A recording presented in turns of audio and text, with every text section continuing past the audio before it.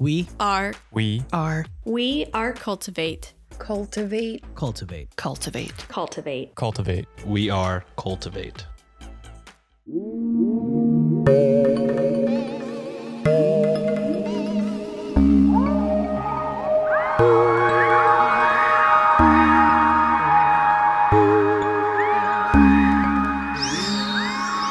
Thank you so much for tuning in to Weird Distractions Podcast. This is a weekly show where I, your host Alex, rotate discussing true crime cases, paranormal hotspots, eerie folklore tales, urban legends, and conspiracy theories to provide you, and more than likely what your local wannabe space cowboy would consider a weird distraction from everyday life. This week is a true crime paranormal hybrid-based episode that some may recall from the OG Unsolved Mystery Show. But before diving into the case, I do have a bit of housekeeping to go over, and of course, I need to tell you what I need a distraction from this week.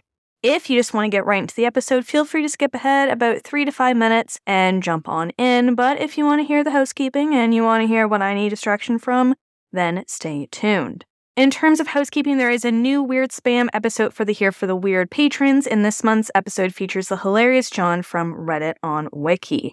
Consider joining Patreon for only $5 USD a month to tune into this hilarious improv series. As well, being it's the last Sunday of the month, there is a new Even Weirder series episode out, now for both tiers. Go to www.patreon.com/weirddistractionspodcast to tune in. I also want to mention that the show was recently featured on CBC Podcast's Listener Picks back on May 5th, courtesy of my dad. So a little bit of backstory. My dad loves CBC Podcasts. He listens to their podcast player, and I guess they have this feature where every so often they will ask their listeners, hey, like, what other shows are you listening to that aren't on CBC?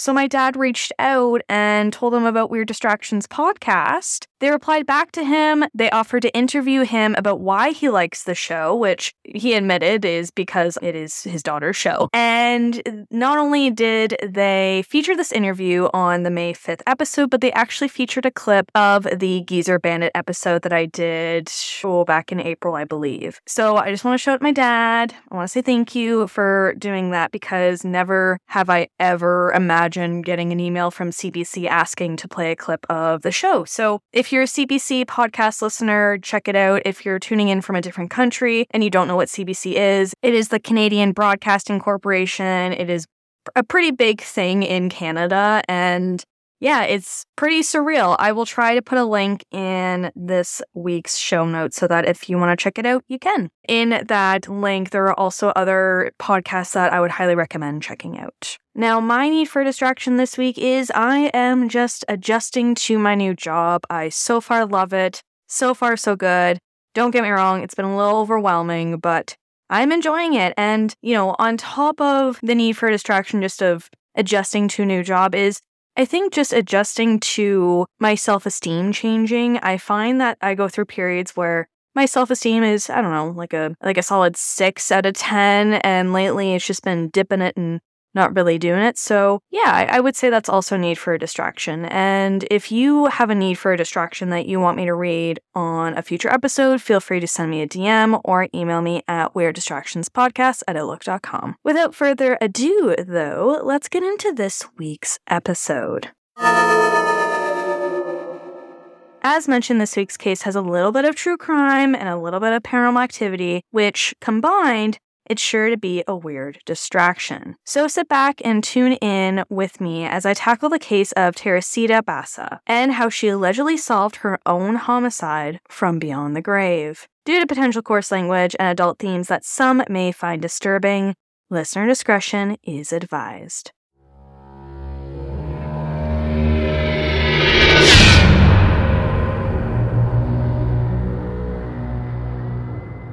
For today's episode, we're obviously going to start with Teresita Basa, who was born sometime in 1929 within Dumaguete, which is located within one of the islands in the Philippines. Not much is known about Teresita's early years other than she was reportedly born into a described wealthy family. Based on what I was able to find online, after graduating the Assumption College in Manila, Teresita moved to the United States sometime in the 1960s to study music. Most accounts claim that she was passionate about music and probably was intrigued to further advance her passion. Even though music was a huge part of her life, Teresita ended up changing fields once she was in the States. Accounts claim she completed a degree as a respiratory therapist and would work as such at Edgewater Hospital in Chicago, Illinois. But her love for music didn't leave, and by 1977, then 47-year-old Teresita was back in school, reportedly studying for a doctorate in music at a university within Chicago. She was also apparently giving piano lessons within her one-bedroom apartment during this time, which I can only imagine being a really busy schedule for her to do. I mean, she's doing her doctorate, she's working as a respiratory therapist, and she's teaching piano. That's pretty impressive if you ask me. Those that knew Teresita have described her as being a kind and quiet woman who had no publicly known enemies. Teresita had no criminal records or a history of shady doings that were publicly known. Ultimately, it sounds like she may have kind of kept to herself and led a very calm life. But things would take a devastating turn for her. And with that, let's jump to Monday, February 21st, 1977. On what more than likely appeared to be an average February Monday, Teresita reportedly worked a shift at the Edgewater Hospital. The shift was normal, the day was normal. Everything, as you may have guessed it, seemed normal. After work, she returned home to her apartment, and by 7:30 p.m., she apparently chatted with one of her good friends from the hospital, being a woman named Ruth. Ruth and Teresita reportedly were on the phone with one another for some time, with some resources claiming it was about 20 minutes to half an hour. I don't have the fine details of the conversation, but what has been stated is that Teresita supposedly wrapped up the call with Ruth, indicating that she was having a guest over. Specifically, a male guest. Ruth didn't press on who this guy was, which I wonder if it was because Teresita maybe wasn't the type to divulge much of her private life with her professional one. I'm not saying that is the case, but that's just kind of more of a personal thought. Anyways, Teresita didn't provide Ruth any details, and the two friends got off the phone with one another. At approximately 8:40 p.m., neighbors of Teresita, a couple named Marid and Catherine Nazi, allegedly began to smell smoke. Unable to pinpoint where the smoke was coming from and growing concerned, the couple called the building's janitor. The janitor proceeded to call other tenants regarding the smoke before calling the Chicago Fire Department, who quickly arrived on scene to continue to evacuate all of the residents according to the Wickedness website. Once on the scene, firefighters were able to detect that the source of the smoke was coming from the 15th floor of the building. Specifically, it was coming from apartment 15B, which was occupied by Teresita Basa. In a direct quote from the Wickedness website to elaborate on the disturbing scene that firefighters encountered once they entered apartment 15B, quote, "Beneath a burned mattress, firefighters found Teresita Basa's nude body with a butcher knife protruding from her chest. Due to her naked body and the position in which she was found, police initially believed there had been a sexual crime. However, after a physical examination, no evidence of sexual assault was found, and there was no physical evidence at the crime scene." Based on reports that came across online, Teresita's apartment appeared to be ransacked to the point where initially firefighters thought it was actually empty. From the Jim Harold podcast, things within the apartment were apparently strewn about, dressers were emptied, and the cupboard doors seemed randomly opened. Given the scene, it should come to no surprise that foul play was suspected, with the fire being set to throw investigators off. Not only that, but due to the damage of the fire, there were no DNA or fingerprints found on site. The whole situation led to investigators and, well, the masses to ask, who would want to hurt Teresita? She kept to herself, she was reportedly well-liked, and, as mentioned earlier, she had no known public enemies. In other words, it didn't seem like she was caught up in anything nefarious or anything that would lead to this situation happening. For assigned police detectives Joseph Stakula and Lee Eplin, they were tasked with the devastating death of Teresita with no leads. The only clue or hint of anything that survived the fire was a note that Teresita left for herself that read, "Get theater tickets for AS." Things seemingly went cold over the following 5 months. That is, until a couple came forward with quite the plot twist. Dr. Jose Chua, a surgical assistant at the Franklin Boulevard Community Hospital, indicated to detectives that his wife, Remy Bias Chua, who all of you are referring to henceforward as Remy, was having visions and contact with Teresita from beyond the grave about her murder.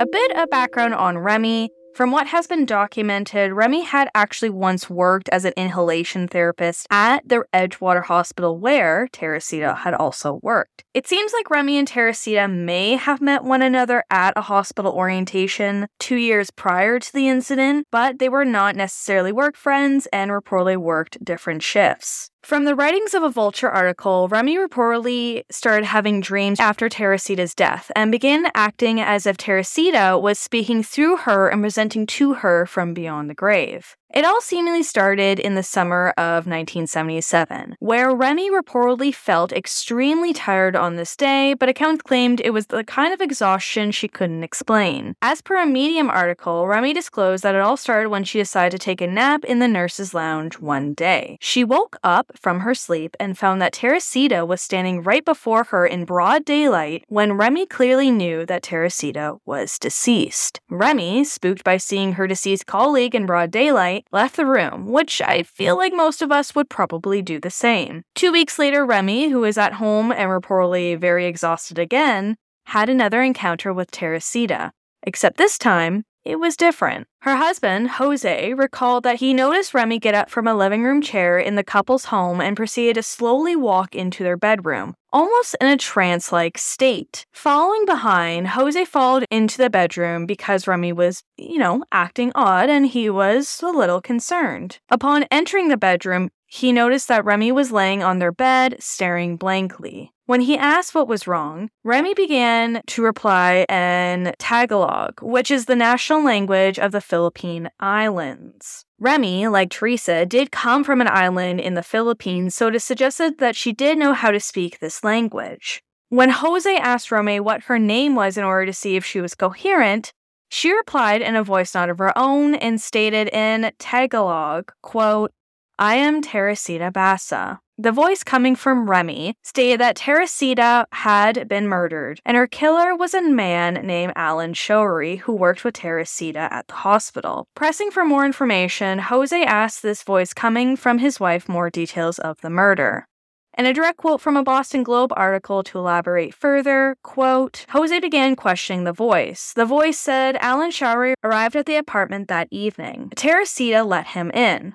Jose asked why she let him in. She told him Showery was her friend. The voice then indicated that while they were alone together, Showery stabbed her, end quote. Which is pretty interesting that Alan Showery's name came up after police found that previously mentioned note, which read, "Get those tickets for AS." Alan Showery, AS, sounds pretty interesting to me. This wasn't the only occurrence of Remy receiving messages from Teresita either. During a separate situation, Teresita supposedly spoke through Remy again and begged Jose to help. Maybe feeling helpless in the situation, Jose told Remy, aka Teresita, that they would need evidence for police in order for authorities to believe them. The voice indicated that her murderer, Alan, took her jewelry to give to either his wife or his girlfriend, a key piece that police didn't reportedly know initially. The jewelry in mention was a pearl cocktail ring and a jade pendant, which, remember this for later. In total, Teresita spoke through Remy 3 times.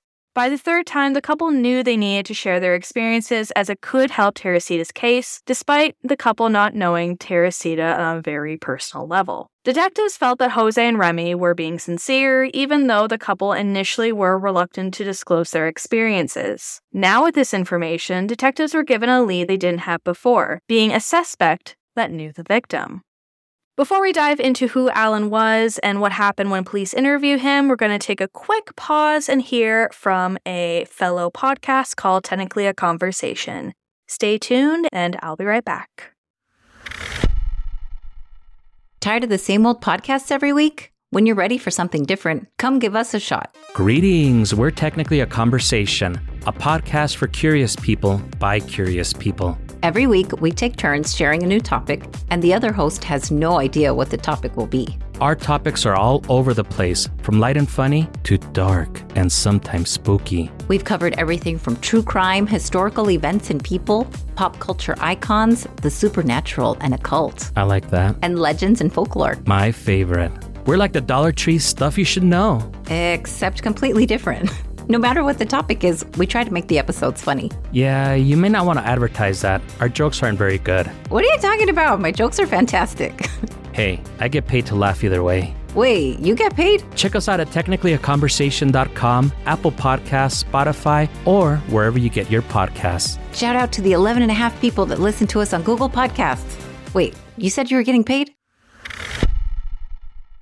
Digging into this Alan Showery guy, detectives discovered where he lived, and by August 11th of 1977, they gave him a visit at his apartment. In the Unsolved Mysteries episode, the reenactment shows Alan being questioned by police at the station, but other resources claim that the interview took place at his home. Initially, Alan denied that he visited Teresita the night of her death. He admitted that he knew her, but claimed nothing else. However, his story would eventually change. He then confirmed that he did go to Teresita's apartment the night of the murder, but it was to fix her TV, further stating that he left early in the evening after he realized he didn't have the proper tools to fix it. Depending on the version of the story you come across regarding Teresita's murder, you may see that Alan was interviewed by police, and then eventually his girlfriend was interviewed by police at the station, or that when they were interviewing Alan at his home, his girlfriend was also there and was questioned there. Regardless, apparently at some point, police had inquired with Alan's girlfriend if she recently had any new jewelry from Alan. The girlfriend confirmed that she was recently gifted a pearl cocktail ring and a jade pendant by Alan as a gift earlier that year. The jewelry was reviewed by Teresita's relatives, who confirmed the jewelry was, in fact, Teresita's. Detectives confronted Alan about the jewelry being Teresita's,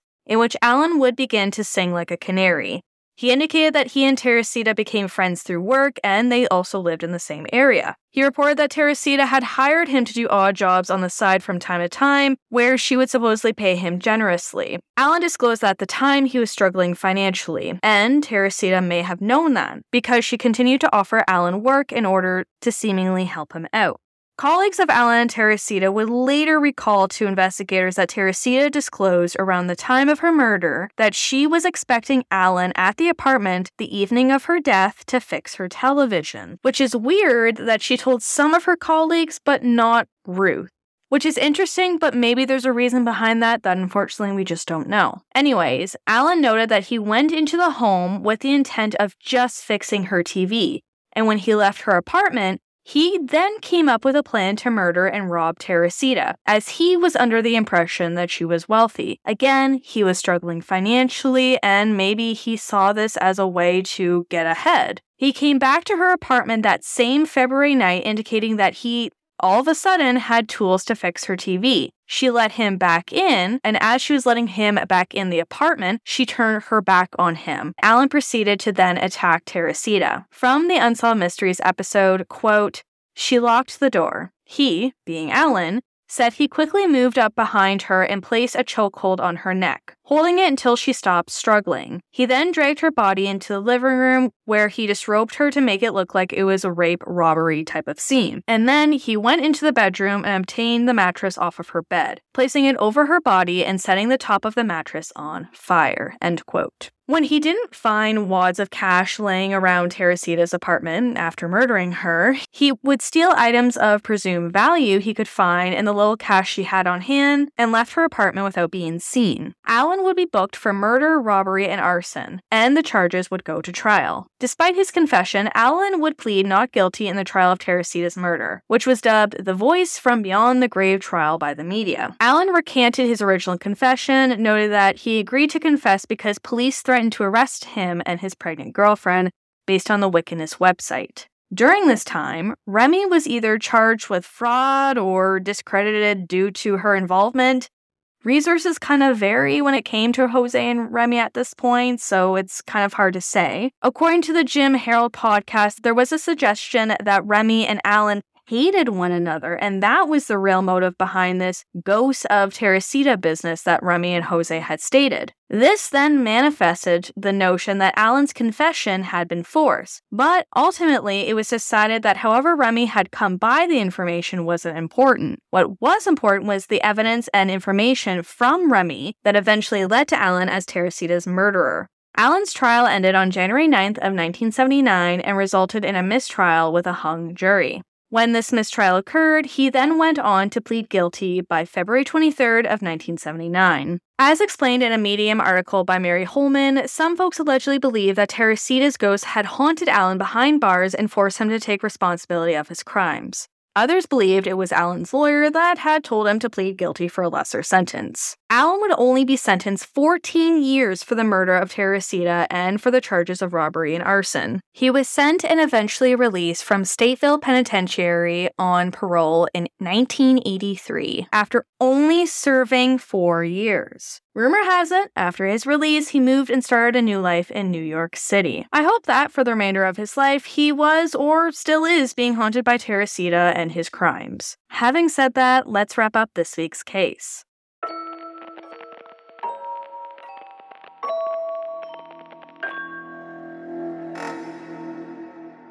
The murder of Teresita Basa is a case that, to this day, has a lot of unanswered questions. How is it possible that Remy knew about Teresita's murder in the detail she did? Is there a possibility that Teresita and Remy were somehow spiritually connected some way despite not being very close when Teresita was alive? Do you think it's possible for someone to solve their own homicide from beyond the grave? Is there a way to still seek justice when you're already dead? Also, what was the real reason behind Alan changing his plea? Was it Teresita haunting him, or was it his lawyer? And what is the deal on him only serving 4 years of a 14-year sentence? I mean, he murdered someone, for crying out loud. What's the deal about that? Teresita perhaps solving her own homicide case from beyond the grave is probably one of the most fascinatingly weird things to happen in the American legal field. Teresita isn't the only one to have allegedly done this, but I'll save those cases for another day. But what do you all think? Let me know your thoughts on today's episode topic over on the podcast social media accounts or shoot me an email.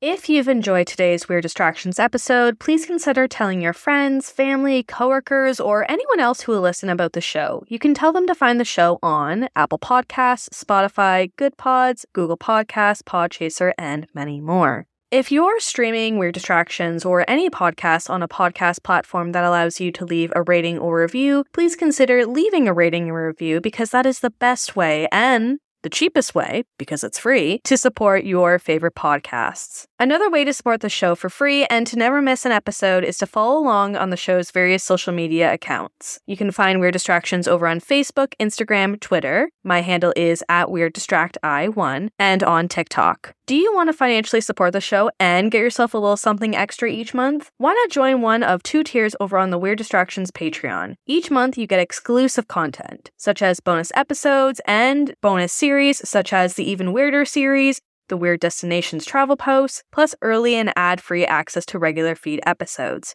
You can find out which tier is best suited for you by going to www.patreon.com/weirddistractionspodcast. Shout out to my current patrons, aka my weird little family members, Tom, Bailey, Angela, John, Alicia, Lynn, Susan, Jennifer, Shadow, Courtney, and Cheryl. I love you and appreciate your support so much. Without you, Weird Distractions may not be what it is today. Lastly, I want to hear from you. I would love to collect your stories of paranormal encounters, too close to home true crime cases, maybe even some weird MLM experiences, or maybe just in general weird things that you've encountered so that I can continue to release the Listener Distractions series. And you might be tuning in for the first time and you might not know what I'm talking about. This is a series that Christy and I originally started where we would read your personal experiences on air. If you have a story you want to share, please email me at weirddistractionspodcast@outlook.com. As well, send me feedback. If there are any corrections needed to be made after today's episode, please let me know. And as always, if you need a distraction, I got you. Bye.